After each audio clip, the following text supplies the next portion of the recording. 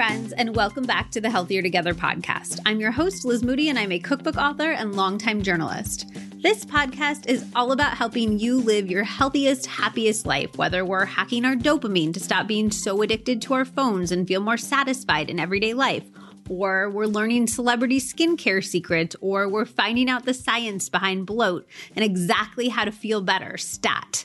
And yes, those are all very real episodes that we actually have. So if you're interested in any of those topics, definitely explore the archives so that you can listen. Today's conversation is so fun. It's like chatty and girlfriendy, but with so many actionable takeaways. My guest is Marianna Hewitt, and you can probably tell from the interview, but I am such a fan of hers. She's the founder of Summer Fridays, an amazing skincare brand that you can find at summerfridays.com and Sephora, and a mega influencer with over 1 million followers on Instagram. She also has her own podcast called Life with Marianna, which is one of my favorites. I had so many topics that I wanted to cover with Marianna, so this episode really runs the gamut. She's had such an interesting life, so I wanted to dive into her personal story, but she's also so good at hacking and optimizing her life, so I had to get all of those secrets for you. We talk about how her childhood split between Europe and the US shaped her personality, her favorite parts of getting older, her exact morning and evening routine to feel great, get amazing sleep, and have productive days, exactly how she started Summer Fridays, including all of the nitty-gritty stuff like figuring out the formulation, fulfillment, getting into Sephora, and more. Her anxiety struggles and what has helped her the most, her best time-saving hacks, her best hair care tips, including a genius secret for hair growth that I have never heard before, her best advice for influencers, and so much more. Whether you're into health and beauty hacks or you're interested in the behind the scenes of starting a business or being an influencer, I think that you will absolutely love this episode and find so much value in it. Marianna and I would love to hear from you any thoughts or takeaways that you have as you're listening or any tips that you're going to try. So definitely screenshot and tag me. I am at Liz Moody and at Marianna_Hewitt on Instagram. I, for one, ordered those shoes that she recommends in the episode immediately, and I will be reporting back on if they are as comfy as she says on my story, so stay tuned. If you love this episode, please write a quick rating or review on Apple Podcasts. We are just 300 away from my goal of 2,000 reviews, and I have been reading all of the new ones you've been writing, and they make my day. I have also been hearing from so many of you about sharing the podcast or specific episodes with your book club or coworkers or best friends, and I massively appreciate it. Word of mouth is 100% the best way to help support the podcast, and I am so grateful to every single one of you who is out there spreading the word. Okay, let's get right into it with Marianna Hewitt.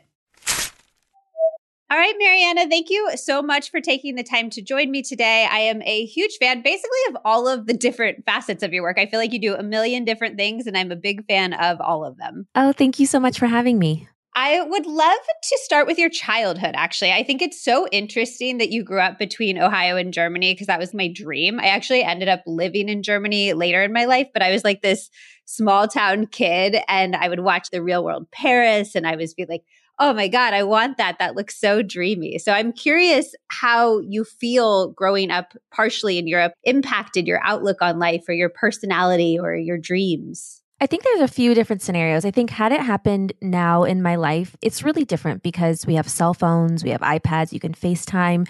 But at this point, this is like the 90s when I'm there and like into the early 2000s. And as an adult, I appreciate the experience that I had. But when I was younger, I had no cell phone. I had no way to call my friends. There was a time difference. There's no Apple TV. There's no iPad. So there was a handful of shows I could watch on TV that had English subtitles. And I really had to immerse myself in the culture and being around adults. So at the time when I was little, I think I didn't appreciate it as much as I do now because I think it really did form the person and the woman that I am today.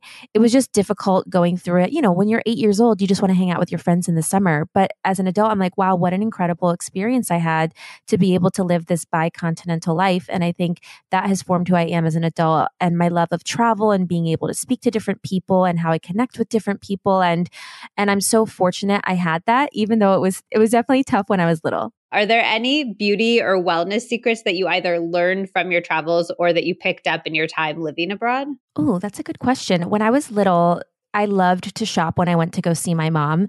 And a few of the stores that existed there that weren't here yet were H&M and Zara were there. And so I would do all of my back to school shopping there. And I would feel like, oh my gosh, I can't believe these prices, these clothes are so cool. And then we would also go to the Body Shop. And when I would go to the Body Shop, I would always get this like little tiny tea tree oil. Their products just smelled so good. I love them so much. And then there was like this very specific green bubble bath that my mom used to get for me. And it smelled so amazing. And it was only in Germany. And I am like so drawn to scent and memory. And I can even envision how it smells right now. And then another really bad habit that I picked up during that time was I found my mom's pair of tweezers, and jet lag mask truly is like my lifestyle because I've been jet lagged since I was little. And in the middle of the night, I couldn't fall asleep. And I took tweezers and basically plucked off all of my eyebrows. Oh, no. And my mom woke up in the morning and was like, what are you doing? Stop plucking your eyebrows. But it was too late, but it was like boredom of just being awake in the middle of the night and being left with a pair of tweezers. So I kind of learned from there, and I've never fully recovered growing it back. But I love and still love going and shopping in different regions and where I go, and even products that people gravitate to regionally or scents that they love. And I love seeing different retailers that maybe even aren't available in the US. So that was always fun. Where do you like to travel to the most now?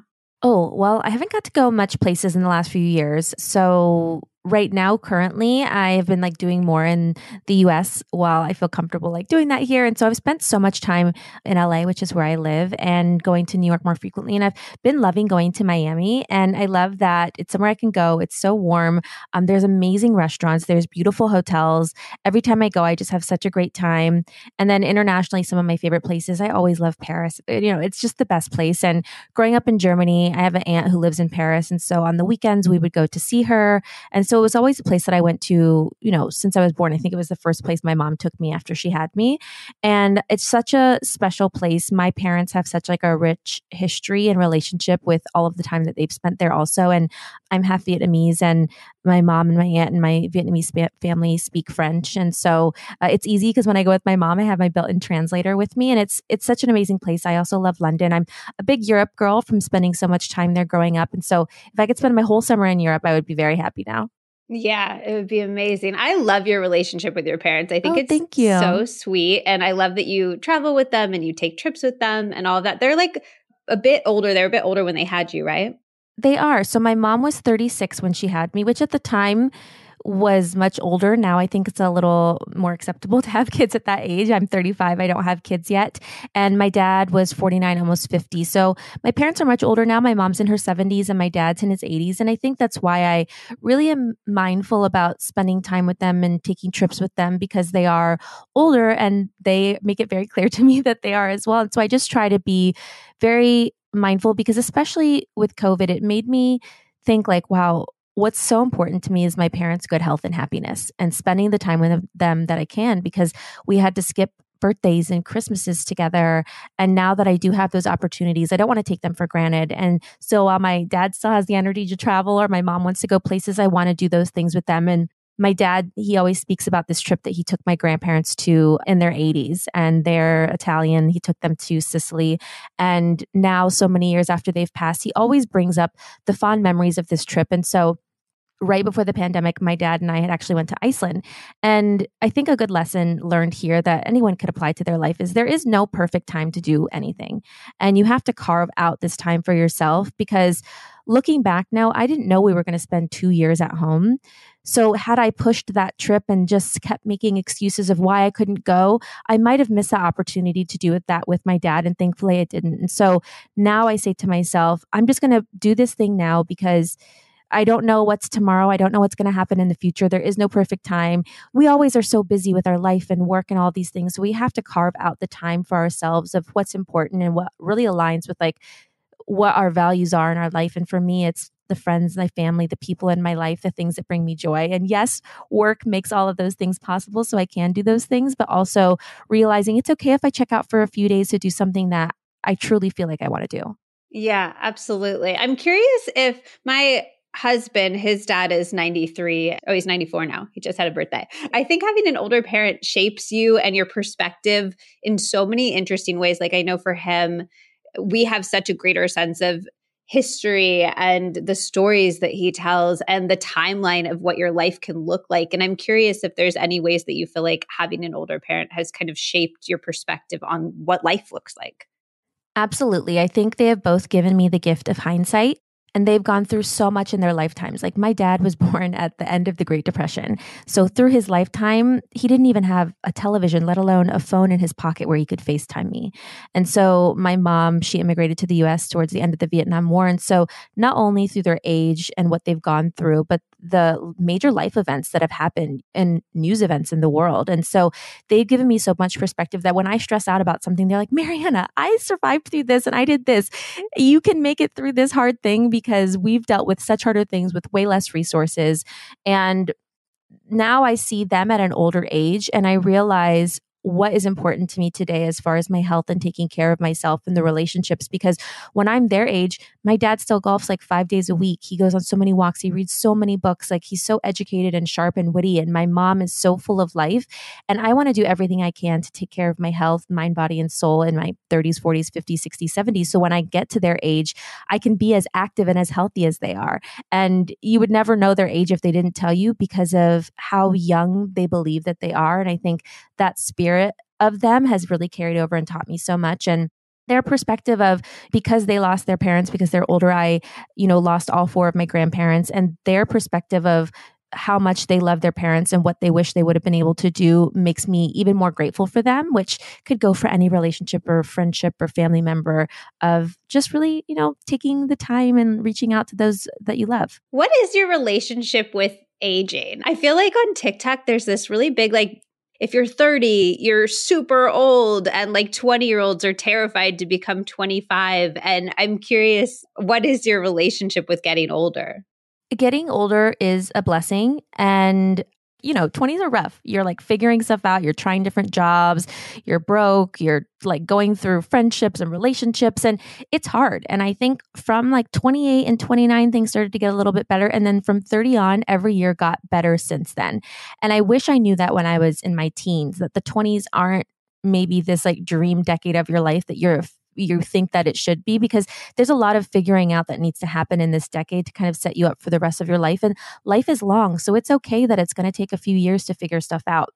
I think the hardest part as a woman aging is that I don't think of my age as much as other people like to remind me of it.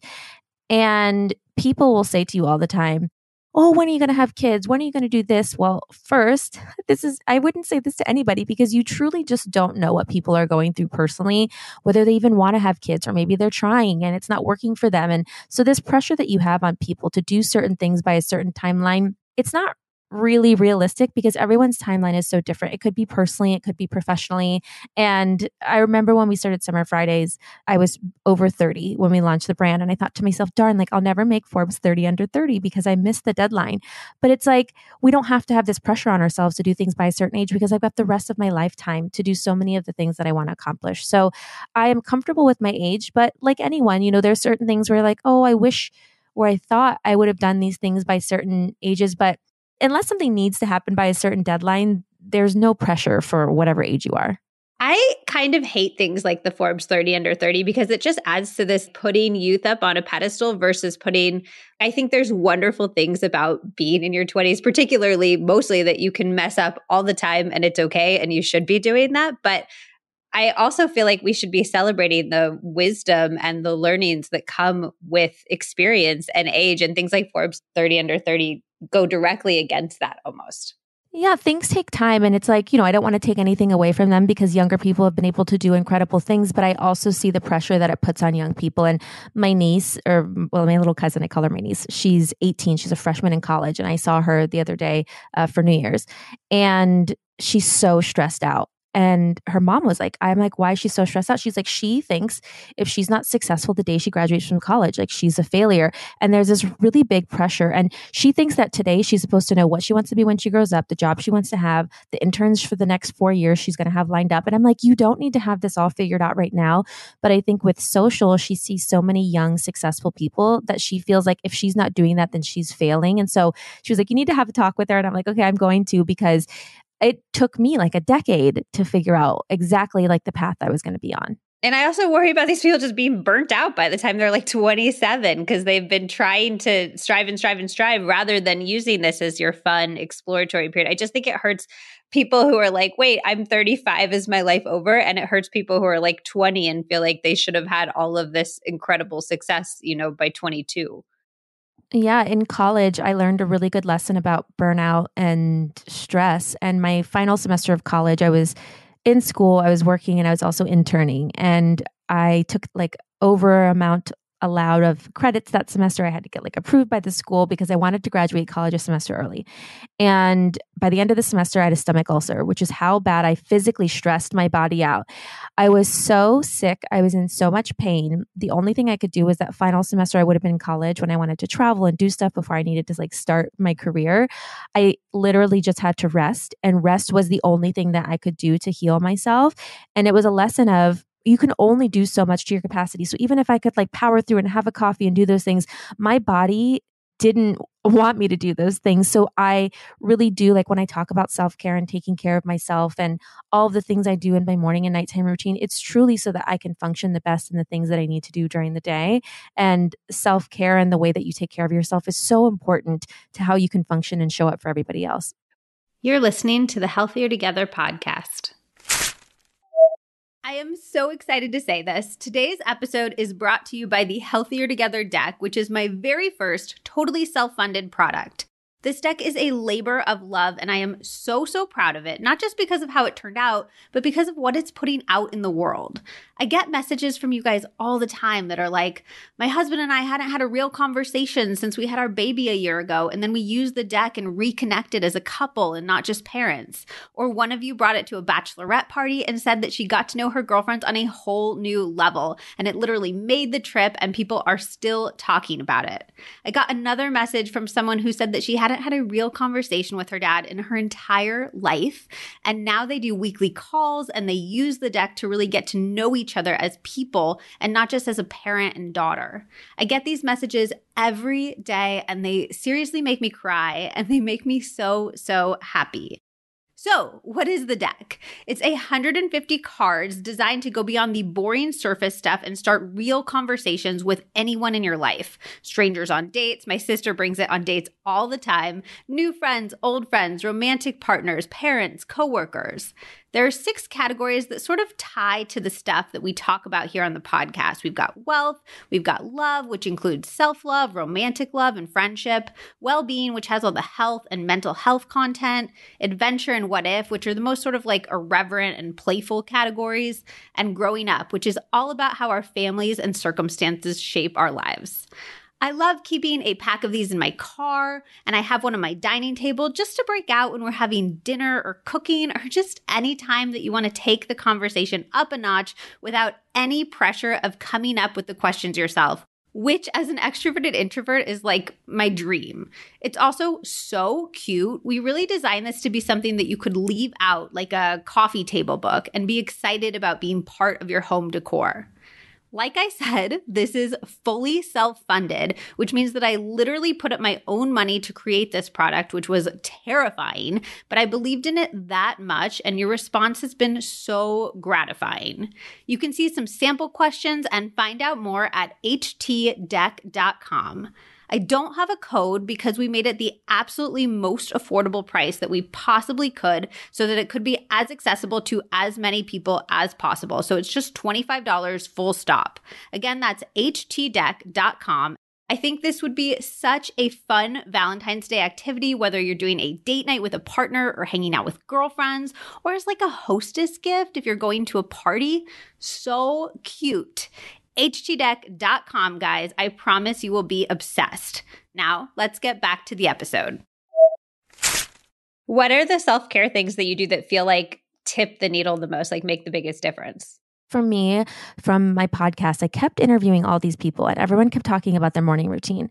And I'm like, okay, if all of these highly successful people have a morning routine, they must be onto something. I read so many books about habits and daily habits and routines. So in the pandemic, I was like, let me try to figure this out for myself, because usually what I would used to do is I would wake up, open my eyes, grab my phone, start scrolling on Instagram, look at my email inbox, and immediately start responding to people. And I felt like from the minute I woke up until I went to sleep, I was just on and I was thinking and I was present for others, but not really taking care of myself. So in the pandemic, I figured out all of these different things. I tested and tried different like combinations of morning routines. I listened to what people said, what suggestions were, and figured out a routine that worked for me. And if you are someone who's trying to figure out your morning routine, you don't need to do my steps because it might not work for you, but find the couple things that work for you best. And the best way is to test and try them and give them like a week or so and see what works best. So I wake up in the morning. The first thing I do is I check my Oura Ring stats because I think sleep is the most important thing to do anything else. I need to be well rested and have quality sleep every night. So I have like the same kind of sleep and wake schedule. I check my sleep score to make sure I slept enough and I slept really well. And then I meditate. I usually do like a 10, 15-minute meditation in the morning. And then I'll write in my gratitude journal. So I like to start my day with a gratitude mindset so that when I'm doing all the things in my day and I have a really busy to-do list, I'm reminding myself I get to do these things. I don't have to do these things. I am fortunate that I get to be on this podcast, that I get to answer emails, that I have a busy work schedule. And so it really sets my day up with being grateful. After that, I usually like to do a little stretch. And then in the morning, I like to read a nonfiction book, something that's like motivational or self-help or self-development, to just kind of get my mind thinking. And then after that, that's when I'll check my phone and check social media. So I haven't checked anything before then. And Jay Shetty was on my podcast and he said, if you wake up in the morning and the first thing you do is open social, it's like letting 50 people into your bedroom all at once with different opinions. And you don't know what thing people are going to tell you the minute you open your phone. So it could be something triggering or jarring or shocking where you're just starting to wake up and you're letting all of this information into your room. So really carve out this time for yourself before you go check social media, which is hard. But since it's my job, I've kind of given myself that boundary. And then I'll make like tea or coffee or something and shower and get ready for my morning. And having a slow morning for myself makes me so much better through the rest of my day. Like I choose to go to sleep a little bit earlier and wake up earlier to give myself this full hour and a half in the morning to myself. Because if I skip that routine, I feel so frazzled through the rest of my day and like I'm just rushing and go, go, go, and I can't really focus. And if I don't have time for the full routine, maybe I'll just condense it. So I'll do like maybe a 5-minute meditation and just quickly journal. And then I'll listen to a podcast while I get ready instead of reading a book. So I'll condense it if I need to, but it truly just does make me feel my best. I had Chris Bailey, who wrote this book called The Yes, Productivity I love his book. Oh, he's amazing. I had him on the podcast and he said, slow mornings create intentional days. And I just think that's such a nice way to think about it. The rest of your day, you'll actually get time back in some ways by spending the time in the morning because all of your time will be used so much more intentionally.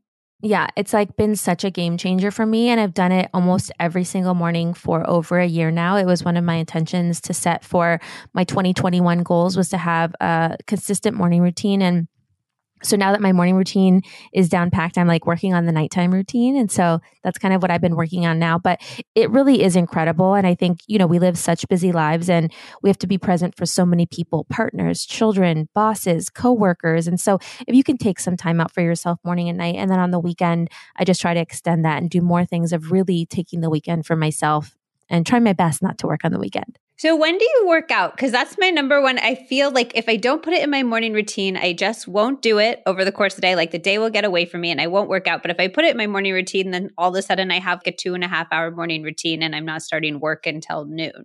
Yeah. So in the morning, I think the best way to kind of squeeze it in is to do 15 minutes. And if you do 15 minutes every day in the morning, that equals like a couple hours that you worked out this week. So instead of trying to find a time in your schedule to set across like a 1-hour workout plus 15 minutes to get there and 15 minutes home, if you just schedule a 15-minute little at-home one, there's so many amazing apps that I love, like Core Club Pilates, Melissa Wood Health, Megan Roop. There's so many great apps to do. You could have like little weights at home and just make it a 15 part of your routine. And like 15 minutes is so doable. And it's like, okay, 15 minutes, it's fine. And then after that, I'll shower and start my day. So you literally just do like a 15-minute workout and do you do it every day?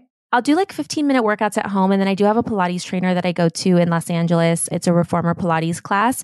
And at home, I got so used to working out that now I'm like, oh, it's such a big time commitment to go. But I really do enjoy my time going there too. And I'm not like a big HIIT workout person. I don't like workouts that make me feel stressed out or like very difficult. I like strength training, small movements where I just feel strong and lean and really working on like my posture and my mobility. And so that's why I really like to take the time to go there. But it's definitely more of a commitment to go to an hour-long class somewhere. You said that you're working on your nighttime routine. Like, where are we at with that right now? Yes. So I know that my nighttime routine is very important. It's just hard because at night I want to like watch TV and scroll on my phone. And I just felt like I could scroll forever. It's my job, but it's truly because I love being on social media. Like I love what I see on Instagram. I could scroll on TikTok for hours. I could watch YouTube videos the entire time I'm eating or cooking or doing anything because I just love consuming content and seeing what other people are doing. But I know I can't do that till the second I go to sleep. So right now I kind of start winding down at the end of the day.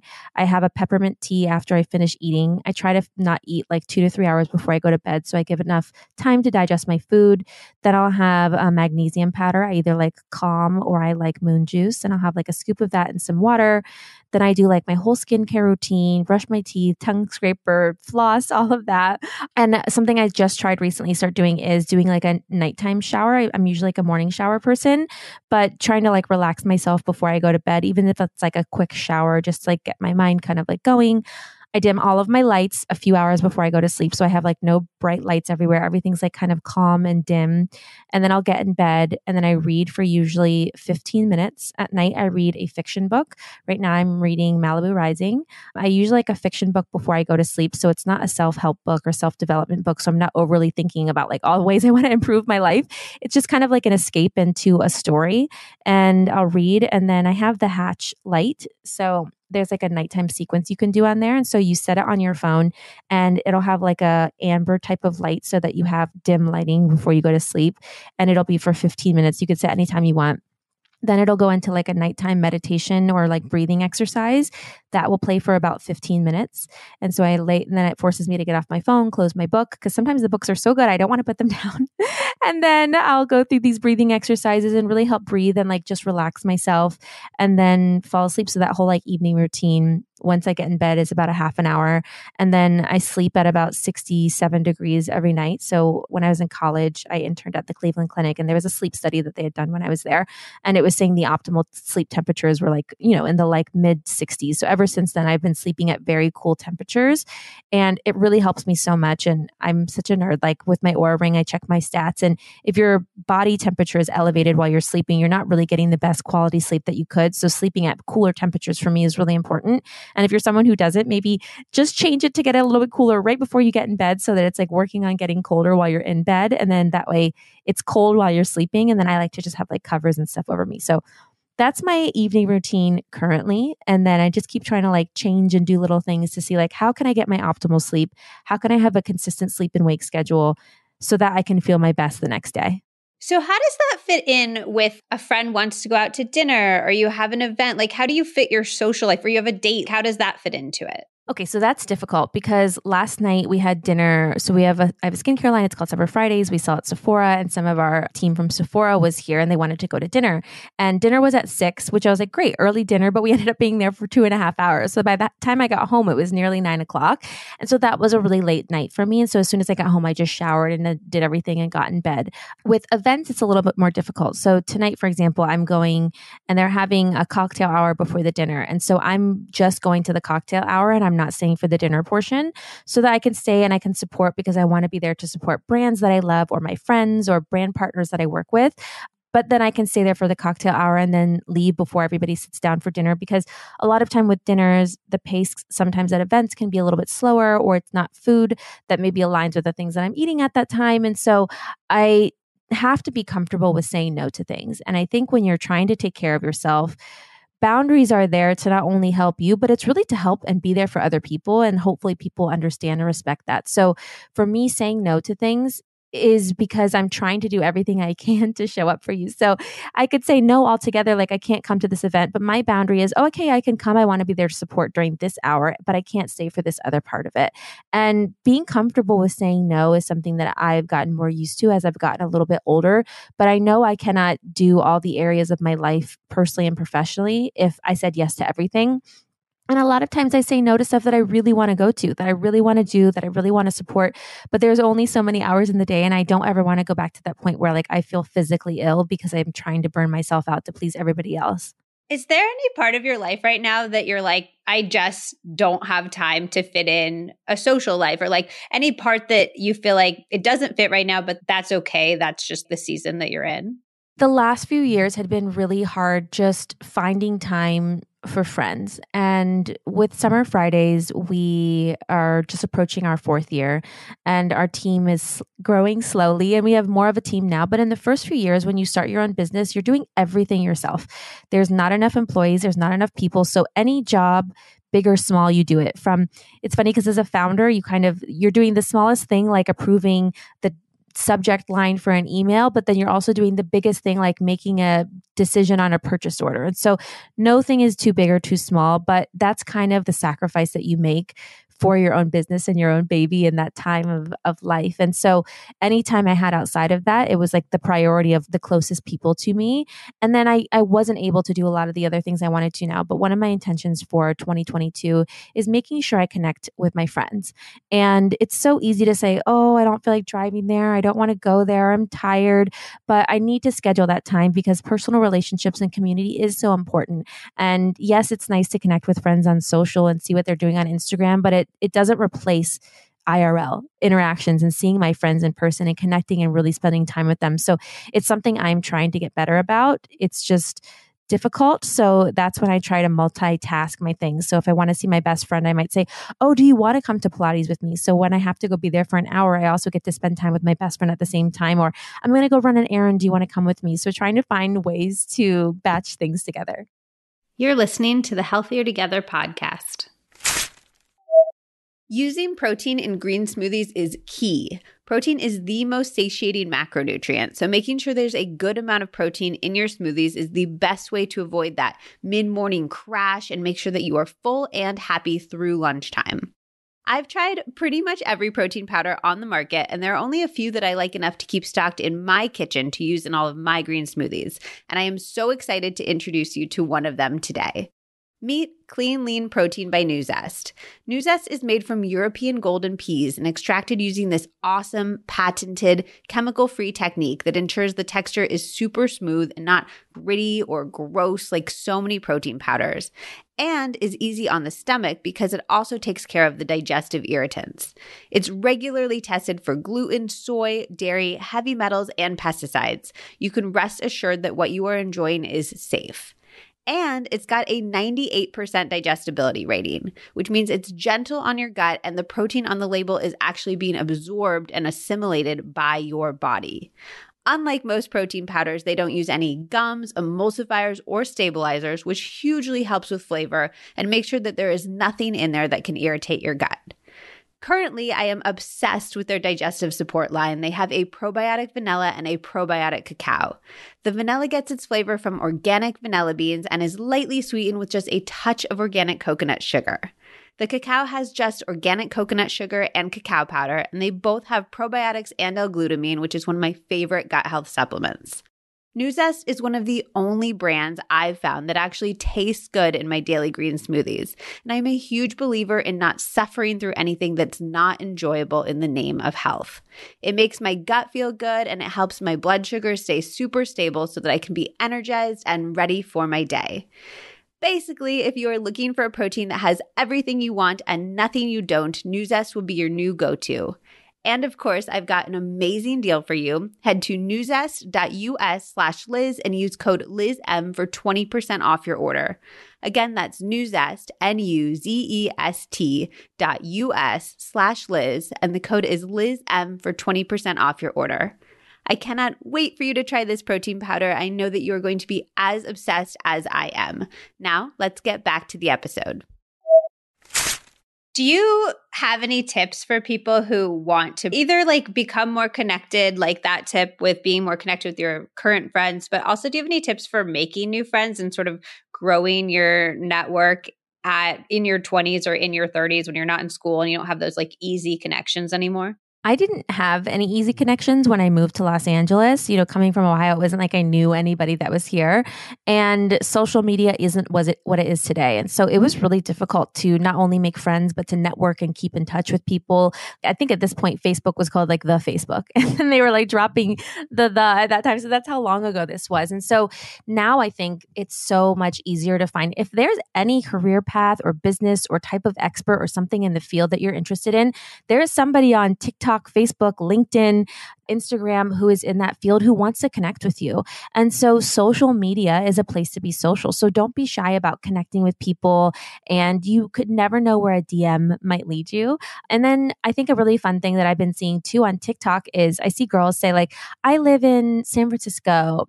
I love Pilates and going for walks and eating vegan food. And if you guys do too, like drop your handle. And it's so many people that are able to connect that way. And it's like, wow, what a fun way to find people who are targeted in the things that you love and to put yourself out there to make new friends. And you can go meet at a public place where it's safe or meet with a group of people. And you never know what other people you can connect with and find like-minded people who have the same interests as you. And so putting yourself out there, not being shy and just connecting on social is really such a great way. Yeah, I love that too. I think I sent my sister that because she's in San Francisco and I'm like, look, you could be friends with this one girl. Yeah, but it's great though, because you really can find people. And I think it's such a great way. I don't know if there is one. I'm sure there is like, one of these dating apps like Tinder or something, but I know Bumble had Bumble BFF, but like different apps that you can meet friends and connect with people on. Do you do the dating app game? I don't. I'm curious. So I heard you say on a podcast that when you were younger, you thought that like having it all at this age would be being married and having kids. And now you have this incredibly successful career. Everybody looks up to you as an entrepreneur and like a mega influencer, but you don't have the getting married and having kids part. And I have so many girlfriends who are like in that exact same position. They feel so good about their careers, but they really struggle with both the societal pressure of they're not getting married and having kids, and then also sort of that internal narrative that they had their whole life. So I'm curious how you deal with that. The societal pressure is definitely very difficult. My parents are not shy to be like, we would like some more grandkids.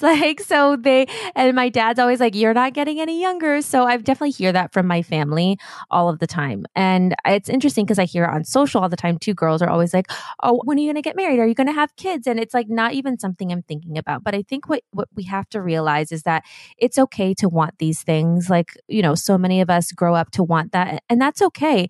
And it's okay to long for those things, but still be happy in the present moment that we're at in our lives today. Just because you're married or have kids, this is not the end all be all to things or what will bring you happiness, because it's not guaranteed that you're going to marry somebody and instantly your life is going to change and you're going to be like this happier person. It might be more difficult as you add those relationships into your life. There's so much more that becomes complicated. And yes, there are so many great things that come to that. But I think what we have to realize is be happy where we are today in this season of life that we're in, because this is the only time that we're going to have that. And you can be happy today and still want these things in the future, but don't delay your happiness today waiting to be happy for this thing that's going to happen, because that is not a guaranteed happiness. And it's going to put so much pressure on your future partner if they believe that you have to get married or have kids to bring you happiness. So that can be an added level of happiness, and the happiness can continue to grow as you add on these more milestones in your lifetime. But I really believe, like, my parents are divorced and they've taught me so much. You can't rely on other people for your happiness. You have to do that for yourself. And so I think we talked earlier about hindsight from my parents, and they've shown me, like, they've been married, they've been divorced, they've been remarried again. And I see through what they've taught me that you have to be happy in your own life, in your relationships and your friendships. But I do know that having kids and grandkids is like their greatest joy in their life. So I also know that that's something I want to come, sometime in the future. But I'm definitely just loving this phase of my life for now. I also think it's powerful. I think maybe it could be even like a good use of social media is to expose yourself to different narratives. I had this neuroscientist on the podcast, and she was talking about how insidious this single narrative that we're fed basically our whole lives. Happiness is meeting a partner and the riding off into the sunset with them. And we're just fed that over and over and over. And so it's no surprise that when we get older, if we're lacking that, we're like, oh, I've failed. I can't be happy. And I think the more we expose ourselves to these different narratives of what a good life looks like, the more we allow ourselves to embrace different elements of a good life. Yeah, unfortunately too, at like the age that I'm at now is I've seen a lot of friends or peers or people I know recently who have gone through phases of now getting divorced. And I spent my 20s looking up to these women of saying like, oh my gosh, I wish like their marriage looks amazing. Like it's so perfect. Like look at their kids on Instagram. Like, oh my gosh, they get to travel together. And I kept looking at them thinking to myself like, wow, I just wish I had that for myself. I don't right now. And then now I've seen the reality was their marriage wasn't great. And so we really cannot compare ourselves to that. And so I know it's so hard because people want to post like the best moments on Instagram, but I think what's kind of happened in a shift on social in the last few years is people are more vulnerable and they want to share things. And so they've been able to share now like, oh, my relationship wasn't as great as it looked. And so I think now people are a little bit more aware, but it's hard because you want to, create these Pinterest boards of like this beautiful life and the things that you want to create for yourself. And it's great to manifest and have those intentions for yourself, but also know everything you see online isn't exactly what it looks like. And so try your best not to compare, your journey to theirs. I love the idea that you mentioned of sort of like being responsible for your own happiness. I'm curious, we've like talked about your routines, which I feel like are about productivity and like getting everything done. And they have that element of happiness. But I'm curious if there's anything else that you incorporate into your life that's just for the joy to feel good. Okay, so this is so difficult for myself and I think for so many other people. And we've come to a place, I think, where so many of us find that we want to make our careers a thing that we love. But the moment that we choose to make it our career, it takes a little bit of the joy and happiness out of it because now it's work. And I know a lot of people see now like, oh, I want to be an influencer or a content creator or start a business. And I would just say my advice to you is like, you really think about it before, because if you love cooking so much and you love cooking for your family and then all of a sudden you open a restaurant, you might not look like cooking for your family anymore because the joy of cooking a meal and like the satisfaction of your family sitting around together enjoying that meal isn't there anymore. And so I try my hardest, and it's really difficult to not monetize every area of my life and the things that I love so that I have some things that I just truly enjoy just for the sake of like enjoying doing them. And it's hard because I want to share everything. I want to share everything online. So I do try to have time for myself on the weekend and block time out. So something that's been really helpful for me is on the weekend, I take one day off social where I just do things for the sake of just doing them. I go on my walks. I go to the beach. I go to the grocery store. I just do things without feeling the need of posting them. And that's really brought the joy back to me. So I'm not doing things to create content. I'm going to this place because I genuinely want to go to this place, not because I'm going to put on a cute outfit and like share it while I'm there. Even though I'd love to share, or maybe I take a picture and I post it like the next day, but I have to carve out the time for myself because my life is online. It is social. I do have to have some sort of boundary and separation from like work and what I'm just genuinely like doing and enjoying and loving. And the same goes for trips and travel. And I love traveling. Like it's really one of the things that brings me so much joy. But what also brings me joy is sharing my recommendations with people, and then someone going to the favorite restaurant that I shared in some city and they loved it and it's now one of their favorite meals they've ever had in their life. And that brings me so much joy, but it's a balance of being present while I'm traveling because I love it and enjoying it, and finding time to share it in a way that is respectful of the people that I'm with so I'm not taking away from being present. And so it's hard. It's definitely a hard thing of like balancing the two. I heard with travel, was this you? It might be you, where you like do a bunch of content like on the first day of the trip or something so that you don't have to shoot content on other days? Yes. So I was in Paris last September and I rented like a van, basically like a big taxi for the day. I put a bunch of clothes in there. I went around to different places around the city. I changed in the car. I took all of my content. Then the rest of the trip, I could take stuff in the moment if I felt like it, but I didn't feel like I needed to go get the shot and get the picture and like waste so much time every day, like trying to get the perfect shot. And so it's really helped me so much. And yes, this is my career, so it's a little bit different that I'm like pre-planning that much. Oh no, but my sister would do that. Like my sister is absolutely not ever going, she's a psychologist, but she would absolutely, we take more pictures of her than she takes of me. And like, I'm like, go do that for a day, Katie, and then we can enjoy the rest of the trip together. Yeah.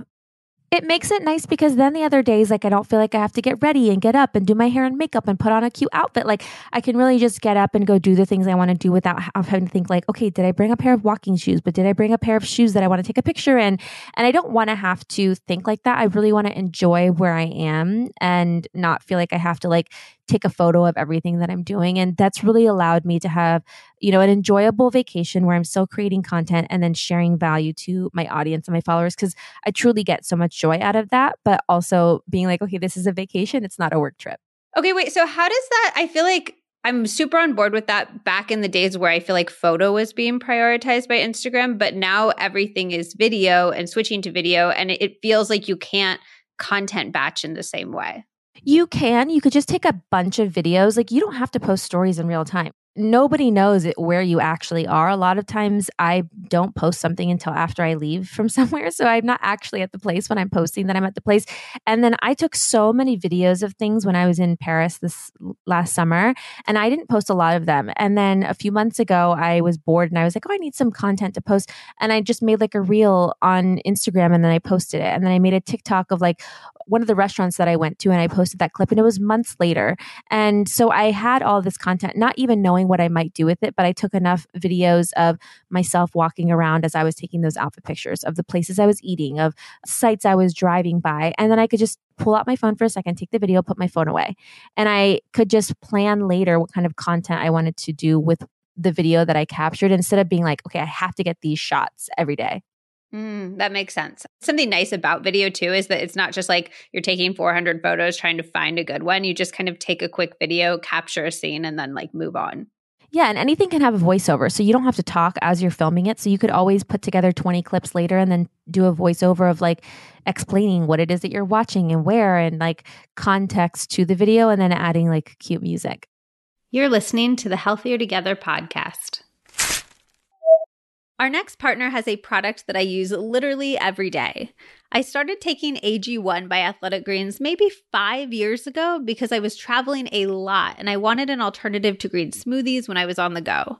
I actually don't think that I've taken a trip without it since, because it makes such a difference with travel constipation. I went from having constant gut problems on trips to being able to poop regularly and also still feeling energized, even though when I travel, I'm usually mainlining croissants like 5 times a day. The energy element is the main reason I started to bring it into my daily life. As I'm sure you're very sick of hearing me say, I don't drink coffee or any type of caffeinated tea in the morning. It just messes with my anxiety too much and it makes me feel jittery and then crashy later. Now, when I feel sluggish in the morning, I mix a scoop of AG1 into water and chug it down. It's honestly like instant energy. And unlike caffeine, it's real energy that comes from flooding your body with nutrients, not stealing from your adrenals. So there's no jitters, no crash, nothing. Just this feeling of like vim and vigor and being ready to take on the day. AG1 has 75 high-quality vitamins, minerals, whole food source superfoods, probiotics, and adaptogens that were specifically selected to support your gut health, your nervous system, your immune system, your energy, recovery, focus, and aging. And maybe even more importantly, they actually use clinically researched amounts of everything they include. So you're actually getting the studied benefits. I checked on that because a lot of times, even if it actually says something on the package, it's like such a tiny pinch that it's basically just marketing. It also has less than 1 gram of sugar, no GMOs, and no artificial anything. And they're third-party tested, which is always so important to look for. I know you're going to ask how it tastes, and I'm going to be honest, I actually love it. It tastes a little sweet, a little grassy, and really bright and fresh. I'd say it's like a really good green juice. I've also come to crave the flavor simply because I associate it with making me feel so good. I've basically Pavloved myself. To make it easy, Athletic Greens is going to give you a free 1-year supply of immune-supporting vitamin D and 5 free travel packs with your first purchase. All you have to do is visit athleticgreens.com/healthiertogether. I love the travel packs. I keep one with me at pretty much all times, and the vitamin D3 and K2 is amazing. You actually want to make sure that you look for K2 with your D3 because the K2 helps the D transport calcium to your bones where it's needed rather than calcifying in your arteries. Again, that is athleticgreens.com/healthiertogether to take ownership over your health and pick up the ultimate daily nutritional insurance. Now, let's get back to the episode. Okay, let's talk about Summer Fridays. I have heard the story. It's like kind of a lore story at this point about how you and Lauren wanted to start a clean beauty company. She was pregnant. You wanted to make something really aesthetic and beautiful. And I love it. but I am so curious about the granular, like the minutia. So you have this idea. How did you know where to start, what the first thing to do was, or how do you get funding? How do you know how to formulate a product or do fulfillment? It's very challenging at the beginning because we didn't know anything. You know, we had never started a business before. We didn't have this as a background, but thankfully Google has just about every resource. And the best thing is like once you start reaching out and cold calling to people and you get one contact at one lab, you'll say, okay, I'm also looking for this, this, and this. Or they'll say, okay, do you have somebody that does this? And we're like, actually, no, we don't. And then they'll say, okay, we have this recommendation. So it's like this chain reaction of like, once you get one foot in the door somewhere, it can start connecting to other people. And so the first thing is, okay, we want to start a skincare line. What do we want to create? And with jet lag masks specifically, we came up with the name before we even started like coming up with like the concept of the product. So we were like, okay, we want to make a jet lag mask because like we're so jet lagged and tired and traveling and doing all these things. Okay, now that this is the name of the product we're trying to get to our end result, what does it do? What does it feel like? What are the results? What kind of ingredients do we want in it? And so we went on Google, we started searching skincare labs and called places. And if you are someone who's searching for skincare labs online, don't be disappointed by people's websites. They're not going to have the most beautiful websites. And sometimes the best labs have websites that look like they might be fake. Like it's like, is this a legit website? Like, is this a real company? But they really are. They're just like, that's not where they're spending their time and resources. And so we would put like on these forums, we would reach out to people and then we kept getting connected with a lot of people. They would take our calls and, you know, some people wouldn't take us seriously. And then a lot of these places have minimum order quantities. So you would have to make thousands of something. At this point, we're launching a direct to consumer brand. We're self-funded. We don't know how much we could sell of something. We have an idea from being influencers about like how much product we could sell, like units, price point. And so eventually we got connected to a place and then we told them the idea of jet lag mask. We started working on it and they said, okay, well, we'll do you guys a favor. We'll do this smaller run of this X thousands amount of units. You're going to commit to doing these later. So you'll eventually get to this full number, but it maybe will just be split up. So we could do a little bit now and a little bit later. So we were working on the brand. We started working on Summer Fridays in 2016. By the end of 2017, we were getting ready to launch early 2018. But it was our dream to launch at Sephora. It was like, we really, really wanted to launch there. I'm such a Sephora girl. I can't go in there without filling up my basket and walking out with like a ton of stuff. Like I truly just am such a product junkie. And we walked around one of the stores before we launched and we were like, we can see our brand here. We can see our product here. We could envision it. And at Sephora, to be on shelf, you have to have a box. And so we weren't planning on having boxes because we didn't really need it. It was an extra cost, but we thought, let's make a box for our mask just in case they want to carry us. And at this point, we hadn't even been connected with them yet. So Jen Atkin is a friend of mine, founder of Way, and she connected me with Sephora and I had a call with them. And they were like, oh, we see something here. And so sent them a sample of jet lag mask and a few months pass and they still hadn't asked us to come meet with them. And we just reached out and we were like, we're going to be in San Francisco if you guys would love to meet. And we just like proactively put ourselves out there and we met with them. They ended up coming on board and wanting to carry us and our one product. And we pushed the launch back a few months to be able to support them. We increased the purchase order, which ended up getting us well beyond that initial purchase order that the lab was willing to make the exception for us, and launched and sold out, became a bestseller, and is still the number one face mask at Sephora 4 years later. It's crazy. It's so crazy. It's a very crazy story. And I think if you are somebody who's starting a company or trying to put yourself out there, we didn't know where to begin. We didn't have this background, but we figured it out. And just take things one step at a time. And you really, truly never know where something will lead you if you really feel passionate about doing something. And so don't be worried that you don't have connections or that you don't know where to start. You'll figure it out as you go. And the hardest thing is to just begin. How important do you think the connections part is? Like, I think there's this sort of split advice of remember to say no, take time for yourself. But then also there's this idea that like, if you're friends with Jen Atkin, she can introduce you to Sephora. And then maybe if you go to this event, you go to this dinner, you can meet Jen Atkin, who can later introduce you to Sephora. So I'm curious how much you think knowing people, either back at the beginning or like even now, how much do you think knowing people matters when you're trying to start something versus the product and the hustle and all of that? So knowing people definitely helps to get your foot in the door, but it is not a guarantee. So there are plenty of people who know a lot of people, celebrities, people who have raised a lot of money who are trying to get into retail or start companies, and it's no guarantee that something's going to be successful.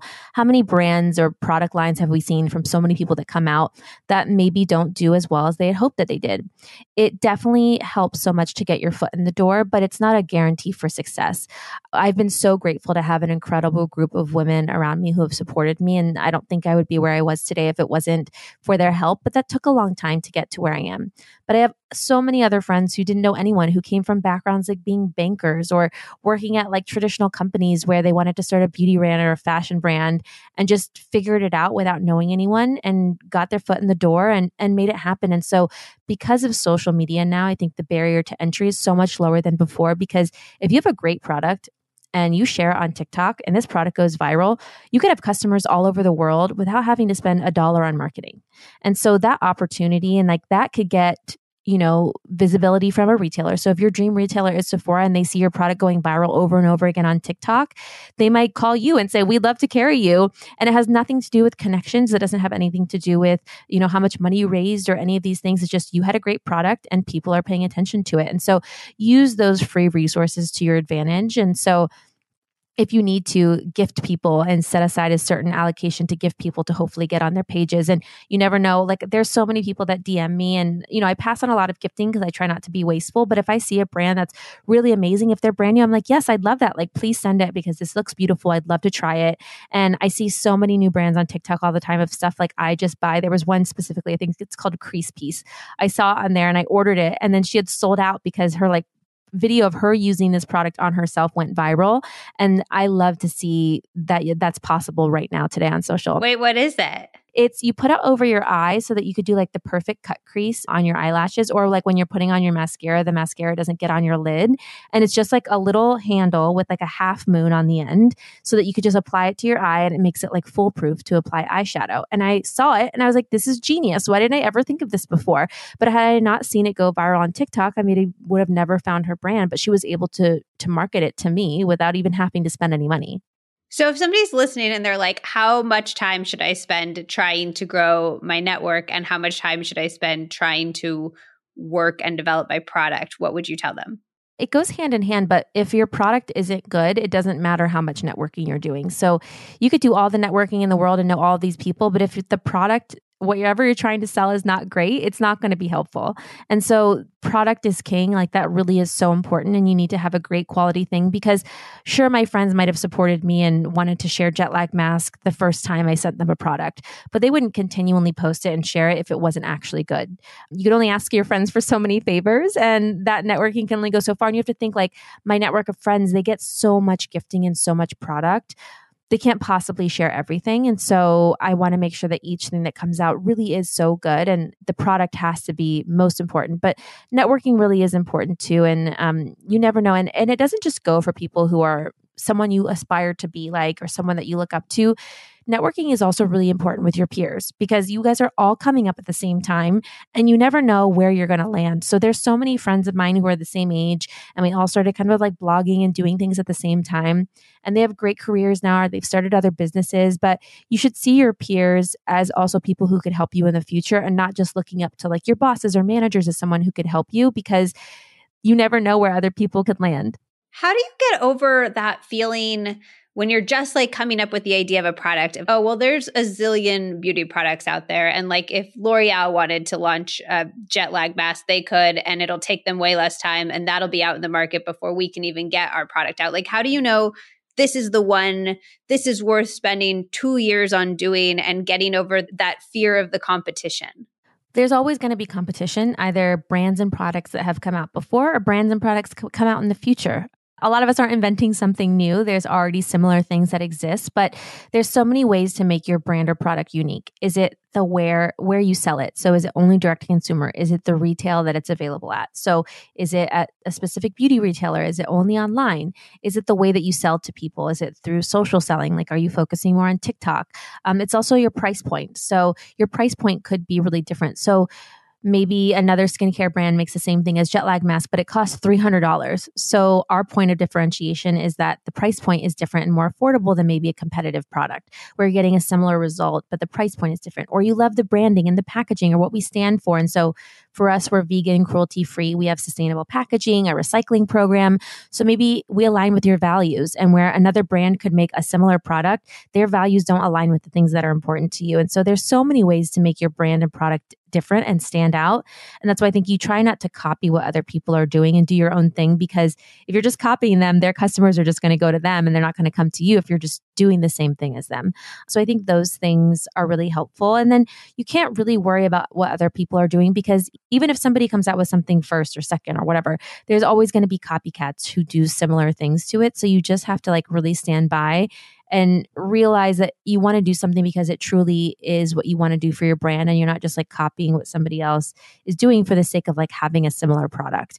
And so that's been hard for us too, because we have seen other people, mimic our branding or packaging or formulas. And so we just have to, keep our heads down and not worry about them and continue to make great products, because for us, everything is really about longevity and creating products that aren't really trendy, but that are going to be a part of your skincare routine for another 4, 10, 12 years, however longer. So we are really trying to create core products that you want to buy over and over again. You're listening to the Healthier Together podcast. We love talking about our gut health here on the Healthier Together podcast, which is why I'm so excited to share the life-changing Seed Daily Synbiotic. I actually discovered Seed back when I was working as an editor full-time. A bottle came across my desk and I was instantly taken by how cute the green glass packaging is. Then I found out that packaging was actually refillable so that Seed could share its products as sustainably as possible. And then I actually looked into the research behind Seed, and well, I was blown away. First of all, Seed is not just a probiotic, it is a synbiotic. That means it contains both pre and probiotics, which is super important. In fact, if you remember my Ask the Doctor Gut Health edition, we talked about how prebiotics are one of the most important and often underlooked components of great gut health. Let me break it down for you. Probiotics are the live bacteria that are so beneficial to our gut health, but prebiotics are the food that those probiotics need to thrive. If you don't have ample prebiotics, the probiotics you're consuming will be undernourished and not be able to help your health in the way that you want. Speaking of your health, there's also a common misconception that probiotics or synbiotics are for people with gut issues, which is so not true.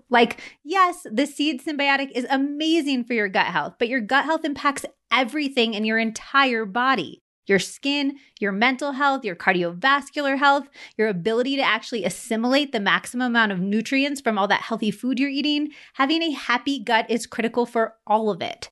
It is hard to narrow down everything else that I love about Seed. I am extremely particular with my supplements and I don't take many, but Seed is just stellar across the board. It's been tested and tested and tested. Seriously, their testing process is bananas to make sure that it has 100% survival through the digestive process, which is so rare. And somehow they do all of that without needing refrigeration, which is very handy. I find that when I have refrigerated probiotics, I just forget about them and they get buried behind old jars of pasta sauce, whereas I keep these on my bedside table, so I'm reminded to take them every single night.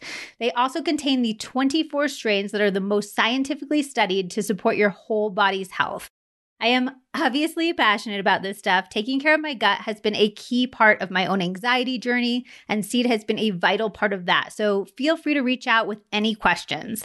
And if you like learning about gut health and how probiotics and prebiotics actually function, I highly recommend heading over to seed.com. They have a whole educational section that breaks down the science behind your microbiome in some of the easiest to understand ways that I have ever seen. And if you'd like to try Seed for yourself and pretty much change your life forever, you can get 15% off your first month's supply of Seed's DS-01 Daily Synbiotic by going to seed.com/daily-synbiotic and using the code Liz Moody.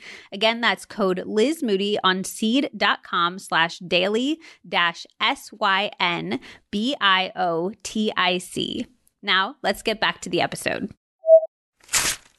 Do you ever get jealous, either in a professional realm or in a personal realm? Everybody gets jealous. That's a normal human feeling. I don't think there's anyone that could absolutely say I never get jealous of anything either. But I think what we were talking about before, as far as personal relationships and saying oh, I wish I had that. You really don't know what other people are going through.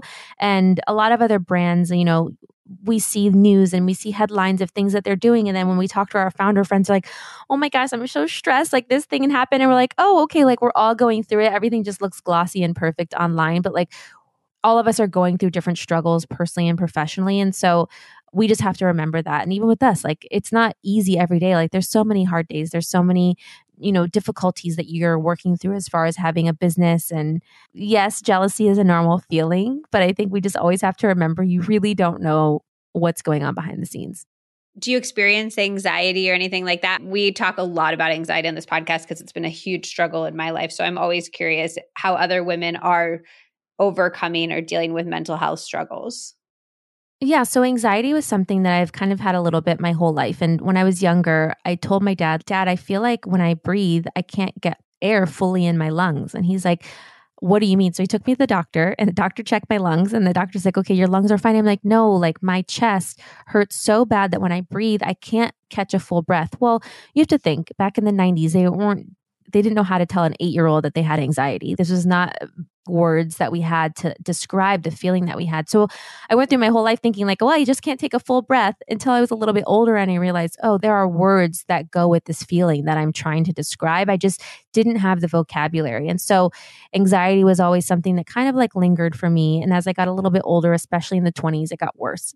And there would be times when, it hasn't happened in a few years where I would have just like such a bad day where I felt like I couldn't breathe. I couldn't stop crying. I needed someone to sit with me because it was just like the worst feeling ever. If someone's had a panic attack, they know exactly what I'm talking about. And there's nothing you can do to control it. So now I try my best, and it's not always avoidable, to do the things to not get to that point. So meditation is one of those things. And gut health and caffeine. I know you had an episode recently about gut health too. It's like these things are so important with anxiety. We don't even realize that the food we eat, what we're watching on TV, the caffeine we put into our body, that all affects gut health, mental health, and all of those things are connected. So I try to avoid as much as possible that will make the anxiety and the anxious feeling worse, and know that it's still like there a little bit, but try to do all the things that I can do to help. So I usually try to only have 1 cup of coffee a day. And if I have more caffeine, I'll have like a matcha or green tea. And then I won't have any more caffeine after 12 or 1. I know if I have there's one particular coffee brand that if I have it, it will like instantly give me anxiety. And I just had to stop getting coffee from this place because I don't know, it's like the beans or something. It just does not agree with me. And I would rather be tired than have the feeling that this coffee gives me. And same with like alcohol, like limiting how much I drink each week to make sure that, that makes me feel my best. And then meditating and journaling and doing these things that make me feel good so that I could limit how often that happens. And it hasn't been bad in a long time. It's been a few years since the worst of the days, but it was definitely something that was worse in my 20s. And I just had to figure out the best way for me to manage it the best I could. I agree. And I also do so many of those things, and they've made such a huge difference. But then again, it's the managing of the time. I'm like, it could be such a full-time job doing all the things that I need to do to manage my anxiety on a day-to-day basis that sometimes then you get anxious about all the other things you should be doing during that time, I know it's like a never-ending checklist, but it's like we really do have to take care of ourselves to do all of the things. And so I don't want to go through those feelings again. So if there's things I can do to kind of prevent it as much as possible, I want to try my best. Yeah, it's true. Okay, on the notion of time, do you have 1 or 2 maybe time-saving hacks that you could share? So I schedule everything, and I believe there is freedom in those boundaries and that schedule. By scheduling as much as I possibly can and trying my closest to live by this schedule, it actually allows me so much more free time, even though it seems like it might be limiting. And so I have certain days of the week where between podcast, influencer life, summer Fridays work, I batch schedule certain types of jobs per day. And then I schedule out like the times that I'm going to check emails. So instead of just randomly opening my inbox like 20 times a day, which I used to do, I have chunks of time where I'll spend a fully dedicated hour and then another fully dedicated hour later going through my inbox. So then I'm not trying to do so many things at once. And so that's helped me so much to just schedule everything. And then I even schedule in my time to work out. I schedule my morning routine. I schedule when I'm going to work out. I schedule my lunch, my dinner. I schedule my wind down. And so having that gives me less time to be like, instead of like, oh, what do I have to do today? It's like, no, I can open up my calendar and know exactly what I'm doing. So that really helps. There's another app that I really like, and I used it for a little bit, and it was just, I have to find it on my phone. And it really, really helped me because I think we think that we're spending our time a certain way. And I think that we think like, oh, I'm working so hard, or I'm doing all this, or I spend so much time doing that. But in reality, we might not be. And I'm trying to find out. I might have deleted it because I was using it for a while just to kind of get like a gauge of how you were actually spending your time. Yeah, a gauge of how I was spending my time. And when I found that, I was like, oh, I actually spend a lot of my time procrastinating. I spend much more time on my phone than I need to be screen time, just like scrolling for fun. And so I did this for a few weeks. I tracked literally everything I did, from my morning routine, work, downtime, procrastinating, eating, working out. And I found that, like, I looked at it at the end, you could have like a little pie chart, and then it separates all of the times that you did, and you can see where the majority of your time is going. And it helped me realign with myself of, okay, I'm looking at this circle of this pie graph. Am I spending the most time doing the things that are giving me like the biggest payoff or happiness or reward in my life? And I'm like, I'm spending too much time scrolling on my phone. And it's hard because I'm scrolling for work, but some of that scrolling is just because I just like genuinely like to like look at social. So I need to cut this down so I can allow more time for these other things. And it gave me so much insight. And so I'll have to find this for you later, and I can send it to you so you can include it. But it was so great to see like how I actually spent my time. And I think a lot of us don't really realize that, especially if you work from home or you're self-employed. Like, how do you really spend your days? 100%. How do you though? Like, I procrastinate so much. Even if I'm aware of it, I'm like, I am actively procrastinating right now. I know I should be doing this other thing. How do you get over that hump of procrastination? It's so hard. I'm such a procrastinator. This has been a work in progress for me. It's definitely one of my like downsides of just how I am, because I will procrastinate to the end and then I'll work at the very last minute, and then I'm just trying to get everything done. So I've tried to read so many books. I've tried to like hack my way through everything, and just nothing is helping. But I saw a tip, this is on TikTok the other day, and she said, if you're procrastinating, use this tip. So if you're sitting down doing something and something comes to your mind, you have to go do it that second. So if you're sitting on your couch and you're like, oh, I should really go clean my bedroom, if that thought comes into your mind, just go clean your room for 5, 15 minutes, 25 minutes, because so you might catch yourself thinking about doing things, and instead of trying to do it later, I was like, okay, maybe I'll do that. And then another book I'm reading right now, I was talking about how with procrastinating, if you know something's due in 6 weeks, why are you going to wait till 5 weeks and 4 days to start working on it? If you know that someone's coming on your podcast in 2 months, you could say, oh, okay, let me just like make a note. And then every time I think of something and when they cross my mind, I'm just going to add something to it. So when I sit down 5 weeks from today, I'll kind of have things that I've been thinking about for the last 5 weeks. So when it comes to that point, I don't have to fully start from zero to finish the project. So I am not the best at giving advice about procrastination, but it's definitely something I'm trying my best to work on.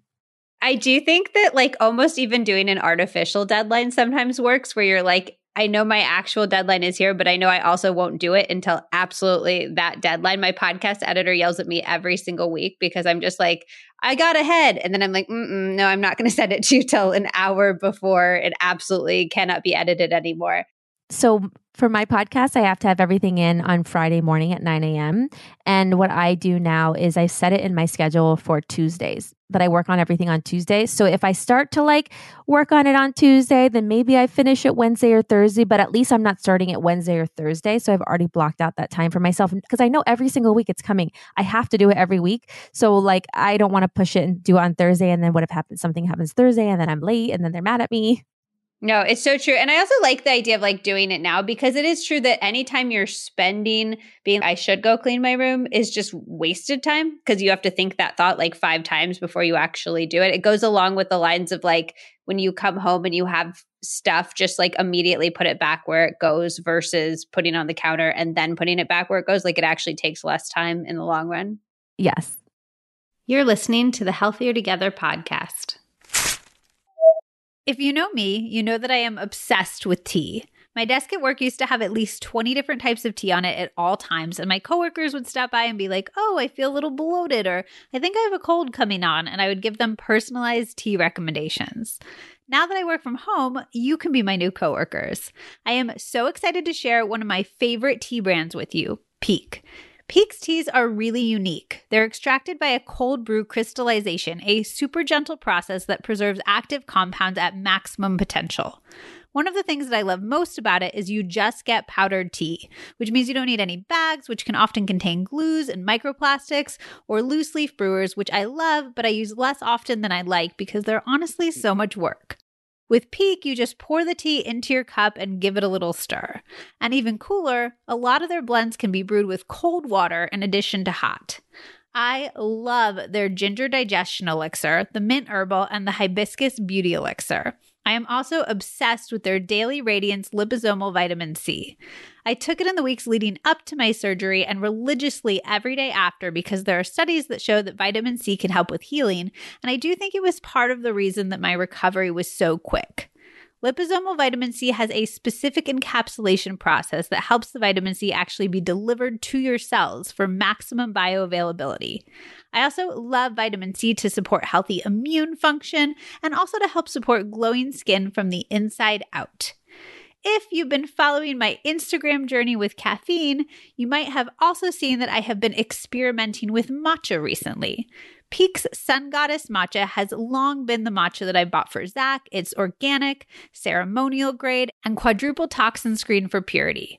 Matcha in general is phenomenally good for you. It helps support skin health, digestion, and it provides a gentle, stress-free energy boost because of its L-theanine content. I've actually really been enjoying the Sun Goddess matcha lattes that Zach's been making me some mornings. They don't make me feel jittery or anxious like most caffeine does at all. Pique is currently offering an exclusive bundle to take you step by step through creating a healthy skin and energy routine, which includes their Sun Goddess matcha, Pique glass beaker, and 2 limited time offer bonus gifts, a handheld frother and detox book worth $45 for free. You can also get an additional 5% off on the bundle or anything else on piquetea.com/Liz Moody using my code Liz Moody. Again, it's piquetea.com, piquetea.com/Liz Moody with code Liz Moody. I cannot wait for you to try this tea. Now, let's get back to the episode.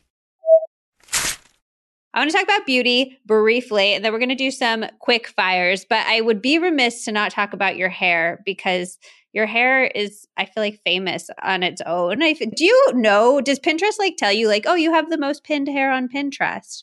Yeah, it's very funny that even for myself, so when I go to get my hair dyed, I'll go through Pinterest and I'll look through old hair pictures of myself. And it's you. And it's me that I show to my stylist. And so it's a very funny thing. And I am like, oh, this is so fun. I just didn't even know it was going to become the thing that it has today. And there's been so many times I've been at the salon and there's someone oh my gosh, your picture is my inspo. And so I love it. There's lots of pressure to have good hair. Do you have any hair care secrets for us? I try to wash my hair 2 to 3 times a week, so I try not to wash it too frequently. And I really believe in quality products from your shower to the tools that you use because it really does take really good care of your hair. And I believe the reason why my hair has gotten so healthy and so long and it's in such a good shape is I'm such a Dyson girl. I love my Dyson blow dryer and air wrap. I was one of the first people to get it when it first came out, and I've loved it ever since. And now it's having its whole moment on TikTok, and I really believe it's worth the money once you figure out how to use it because it has a heat technology that protects your hair as you're blow drying it, so you can blow dry and style it without damaging. And I used to love a flat iron and blow dry my hair until it was crispy and I could smell it burning in the bathroom. And now I'm okay, I need to take way better care of my hair, and tools really help with that. I use hair serums to help with hair growth. So there's one from Vegamore, there's one from The Ordinary. I use a combination of both of those. There's a hair light that you can get on Amazon. It's pricey, but you only have to buy it one time and it stimulates hair growth. So you could just watch TV and brush your hair with this hair light, or there's a headband option and it just stimulates your scalp. Men can use it too. So you want to pass it around the whole family. Everyone can use that. I love Olaplex products. So I usually always finish my hair with an Olaplex leave-in treatment and a little bit of the hair oil because I feel that really, really helps just to protect my hair before I put any kind of heat on it. And I usually dye my hair once a year, and then I get toners throughout the rest of the year. So I'm really only putting like bleach or like lightening my hair one time a year. So I'm not continuously like damaging it through color. So I go through phases where like right now it's dark and then it's going to get light soon. And then it'll kind of stay like that till like the fall. And then it'll go back dark again. And it's just like the same cycle every year. Wait, the light, is that like red light therapy for your hair? Yes, it's amazing. My dermatologist actually recommended it to me because she has such a full, thick head of hair. I was like, what are you using? And it's called Hair Max, and it comes in like a couple different like options. And a lot of like, there's like hair places in Los Angeles where you could like go and they have like heavy duty ones where you just sit underneath of it. But I think a combination of the brush and the hair serums really helped my hair grow so much. Oh, that's so cool. Okay, what about skin? I'm hesitant to make you do this, but do you have like a Holy Grail Summer Fridays product? Oh my gosh, this is so difficult. I would say like jet lag mask has always been, since it's our firstborn, you could use it as a moisturizer, overnight mask. It's just amazing. We have a brand new Light Aura eye cream that just came out. It's a vitamin C and peptide eye cream. It like instantly brightens the under eye. It wears so well under makeup. It's amazing. And no, it's so hard to pick. And we have really, really good products coming out this year. And each one is just like, I'm so obsessed with the next one that's coming out in like a few weeks. I just ran out of like one of the bottles that I had. And I was like telling somebody, I was like, I need a whole shipment. Somebody send these to me because I cannot live without this product. So I just get so excited when we launch something and people love it as much as we do because we are so obsessed with each of them. We just like hope everybody else is also. And so it's so fun to see how people use it. And it's just like the best feeling. Are there any non-product related things that have made like a big difference in your skin? Washing your face morning and night, I mean, that's really, really helpful. Like, I ever want to be like, I used to be like so lazy in my 20s where I'm like, oh, I'm tired. Like, I don't want to take my makeup off. Really taking it off too, like once you get home, because, you know, like a little later in the day, I guess you get a little bit lazy and you maybe don't want to do your full skincare routine. So a lot of times, like if I just get home, even if it's like 6 o'clock and I'm not getting ready for bed, yeah, I'll just wash my face, make sure I like remove like my sunscreen and any makeup that I'm wearing and just do like a simple skincare routine just to cleanse my face when I get home. Wearing sunscreen every single day is so important. So like I have some dark spots or hyperpigmentation. So I'll use serums. Like we have a vitamin C serum that helps to lighten those spots. But if I'm not wearing sunscreen to protect my face when I go out, those spots are just going to continue to get darker. So wearing sunscreen, I wear hats when I go out for walks because now I'm like, okay, I'm getting a little bit older. I need to like make sure to like really protect myself from the sun when I go out.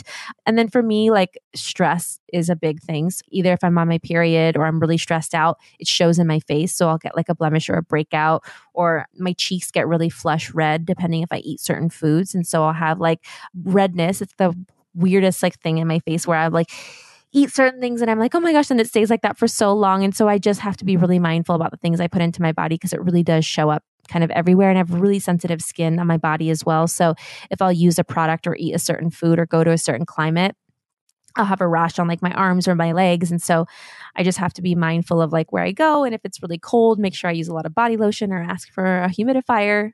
Do you do any treatments like at a dermatologist or plastic surgeon, like lasers or things like that? Yeah. So I get PRP done at Dr. Jason Diamond in Beverly Hills. He's amazing. And then he does a combination of like PRP with lasers, but I hadn't got it before. And I actually just got the PRP with laser for the first time last week. So he does like a clear and brilliant laser with it. So my face is in a process right now where some of it's kind of smooth, some of it feels a little sandpapery still. So it was the very first time. And so I had a good experience with it. It wasn't like any downtime. I just had to like stay out of the sun for the weekend and we'll see. So I've done PRP a few times, which is really interesting. It's where they take your blood, they spin it, they microdermabrasion, and then they like put it back into your face, mix it with like some other stuff, and it helps like promote collagen and do these other things. So trying ones, but he has a lot of amazing other lasers. I'm like, okay, what else is there here? What about how to dress cute? You always look really cute. And my struggle is always like, I want to dress cute, but I also want to be comfortable so I can like walk places, especially like when you're traveling and stuff like that. So I'm curious if you found a way to split the difference between those two things.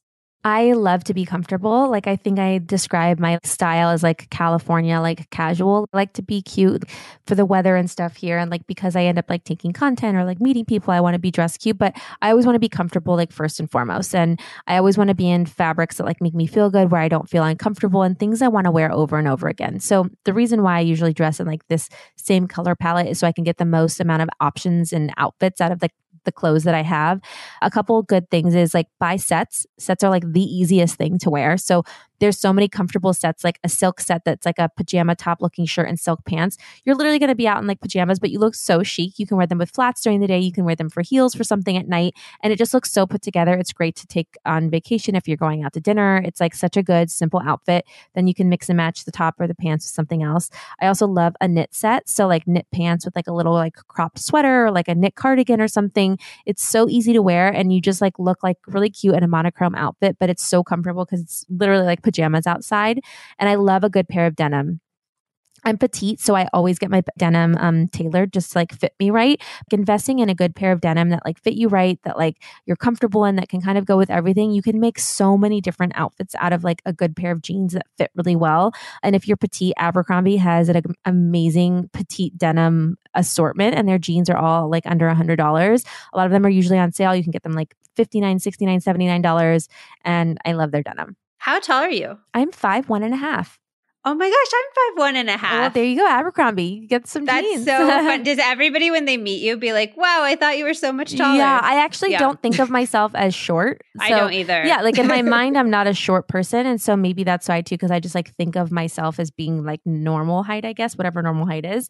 But yeah, I'm a petite girl. Then I see myself in pictures and I'm like, oh my God, is that what I look like to everybody? It's like horrifying. Yeah. And my mom is smaller than me. She's like 4'9". My best friend is like 5 foot something. She's like the same. I think she's 5'2". She's the same height as me. So a lot of the other people in my life are like very petite too. So I think we're just all together like small people. So we don't even really think about it.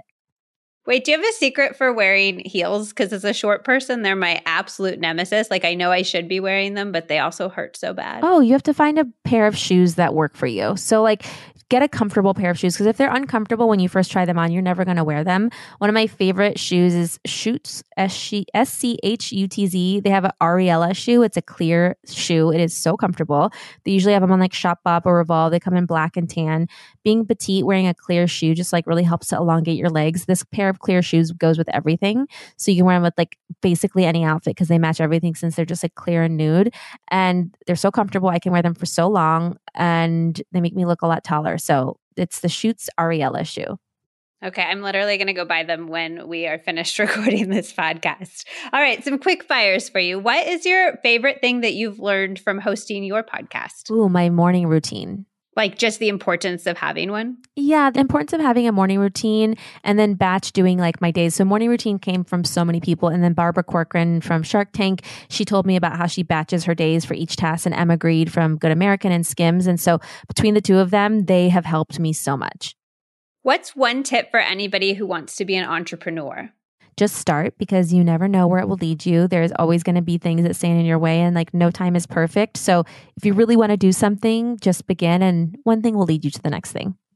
What's one tip for anybody who wants to be an influencer? Same thing is just to start. I think TikTok is probably the best place right now because there's so much chance to go viral and it doesn't matter if you only have one follower. All you need is a video to go viral and then continue to do that. And you can really gain following so quickly, so much faster than Instagram. If you have 20 minutes a day, what do you think is the best way to spend it in terms of living a healthier or happier life? Ooh, I think you have to figure out whatever makes you happy and healthy. Like for everybody, it's so different. For me, it would be going outside for a walk by the ocean. And while I'm doing that, because I'm moving my body, I'm in the sun, I'm outside, I'm visually seeing somewhere that makes me happy. And then while I'm doing it, I'm usually calling my mom or dad or somebody on the phone so I can connect with somebody at the same time. So I'm like multitasking, doing so many things at once. And every time I finish this walk, I'm in such a good mood. I love that. I love that you're calling people too. I think that sometimes we're like, oh, I like don't have time to connect with people, but we actually do miss out on those little pockets of time that we can be connecting with important people in our lives. Yeah, I like actually really enjoy talking to my parents on the phone. Like sometimes we're not even talking about anything. We're just like catching up. And so it's like the other day I was in the car and I talked to my mom on the phone for 40 minutes and I don't even remember what we were talking about. But we were just talking about anything and everything. And sometimes when you text, there's not enough context to just have a natural conversation. And so talking on the phone, I think allows, to be able to talk about more. What's a purchase that you've recently made that's made you healthier or happier? Oh, healthier or happier? It's not a recent purchase, but I just upgraded it to the new Oura Ring. There's like the new version that you could wear day or night. And it's made me healthier because tracking my sleep really does make such a big difference for like having enough energy during the day. And that's part of like my whole evening routine. So I've always had an Oura Ring, but I just got the new one. So that one probably. I love it. And I also think it's so fun because you can do these little experiments on yourself. Like I did one recently where have you heard the thing where like if your eyelids aren't allowed to flutter, you don't get REM sleep, which is why there's those like eye masks that look kind of like bras. I wore an eye mask that like held my eyelids down and I got no REM sleep that night. And I was like, oh my God, it's so fascinating because they always say your eyelids need to flutter to get REM sleep. But then using my Oura, I could see that happen in practice. Interesting. It's like fascinating. And you can see how alcohol impacts stuff. You can see how reading or not reading before you, like being on your phone before you go to bed versus reading is such a huge difference. And I just think it's so fascinating to actually have that data. I love it. It's so cool. Okay. What is somewhere in the world where you've traveled, where you're like, the people who live here really got it right in terms of living a healthier, happy life? Bali. When I went there, everyone was so happy and so kind, and the lifestyle and the food, and I just loved it. And then can you end us on what's one big mistake you've made, maybe something that you've learned or grown from, and then what's something that you really feel like you got right? You're like, I nailed this. Ooh, a big mistake. I would say a mistake is like, I wish that when I thought of things, I would have just jumped on it the second that it happened. And sometimes, with Summer Fridays, I did that. And so with Summer Fridays, we were like, okay, like we have this idea, like let's just like start on it. But there was so many other times in my life where I was waiting for this perfect moment. And the perfect moment never came. And I kept delaying something that I eventually was going to do anyway. So I could have wasted less time by just doing it. And one of the biggest, sorry, what was the second question? Something that you nailed, something you really got right. Oh, something I really got right was putting myself out there on social media. And it's funny because I think on TikTok now I see like all these people say like, oh, my friends think it's so cringy that I want to be an influencer. And I'm like, I don't know why it's cringy or like why, if you love something and you want to put yourself out there, why it matters. And so if you want to be an influencer or start a business, like don't be shy about putting yourself out there, because had I not done that for myself or listened to other people or been shy or embarrassed, I wouldn't be where I am today in my career. And thankfully, because of social, I have the career and the business that I do today. And so I'm so happy that I wasn't shy and just did it. Well, thank you so much for taking the time to chat today. You share so much wisdom all of the time, and this was no exception, and I massively appreciate it. Thank you so much for having me.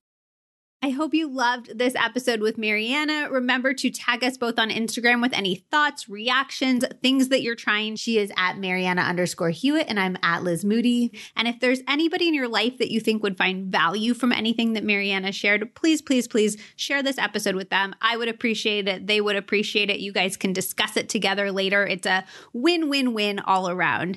And if you love this episode, I would so appreciate a quick rating or review on Apple Podcasts or Spotify. Spotify is doing ratings and reviews now, so that's very exciting. You can do it on both platforms. It takes less than a minute. It's massively appreciated. I'm trying to hit 2,000 reviews on Apple Podcasts, so anybody out there helping me get to that goal, I see your new reviews every single day. I read them all. I massively appreciate them. And if you are new here, if somebody sent you this episode or you clicked on a link on Instagram, welcome to the family. I am so glad that you're here. Definitely explore the archives. We have so many good episodes, and make sure that you are subscribed or following on whatever podcast platform that you listen on, because we have so many good episodes coming out and you do not want to miss them. All right. I will see you next week on the next episode of the Healthier Together podcast.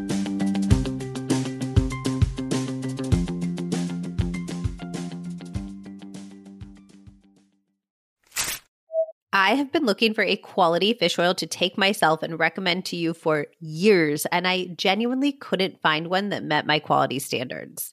And then I kept hearing from doctors on the pod about how important it was for our brains and our hearts, even dermatologists who said it makes a huge difference for our skin. And I was like, okay, I truly need to figure this out.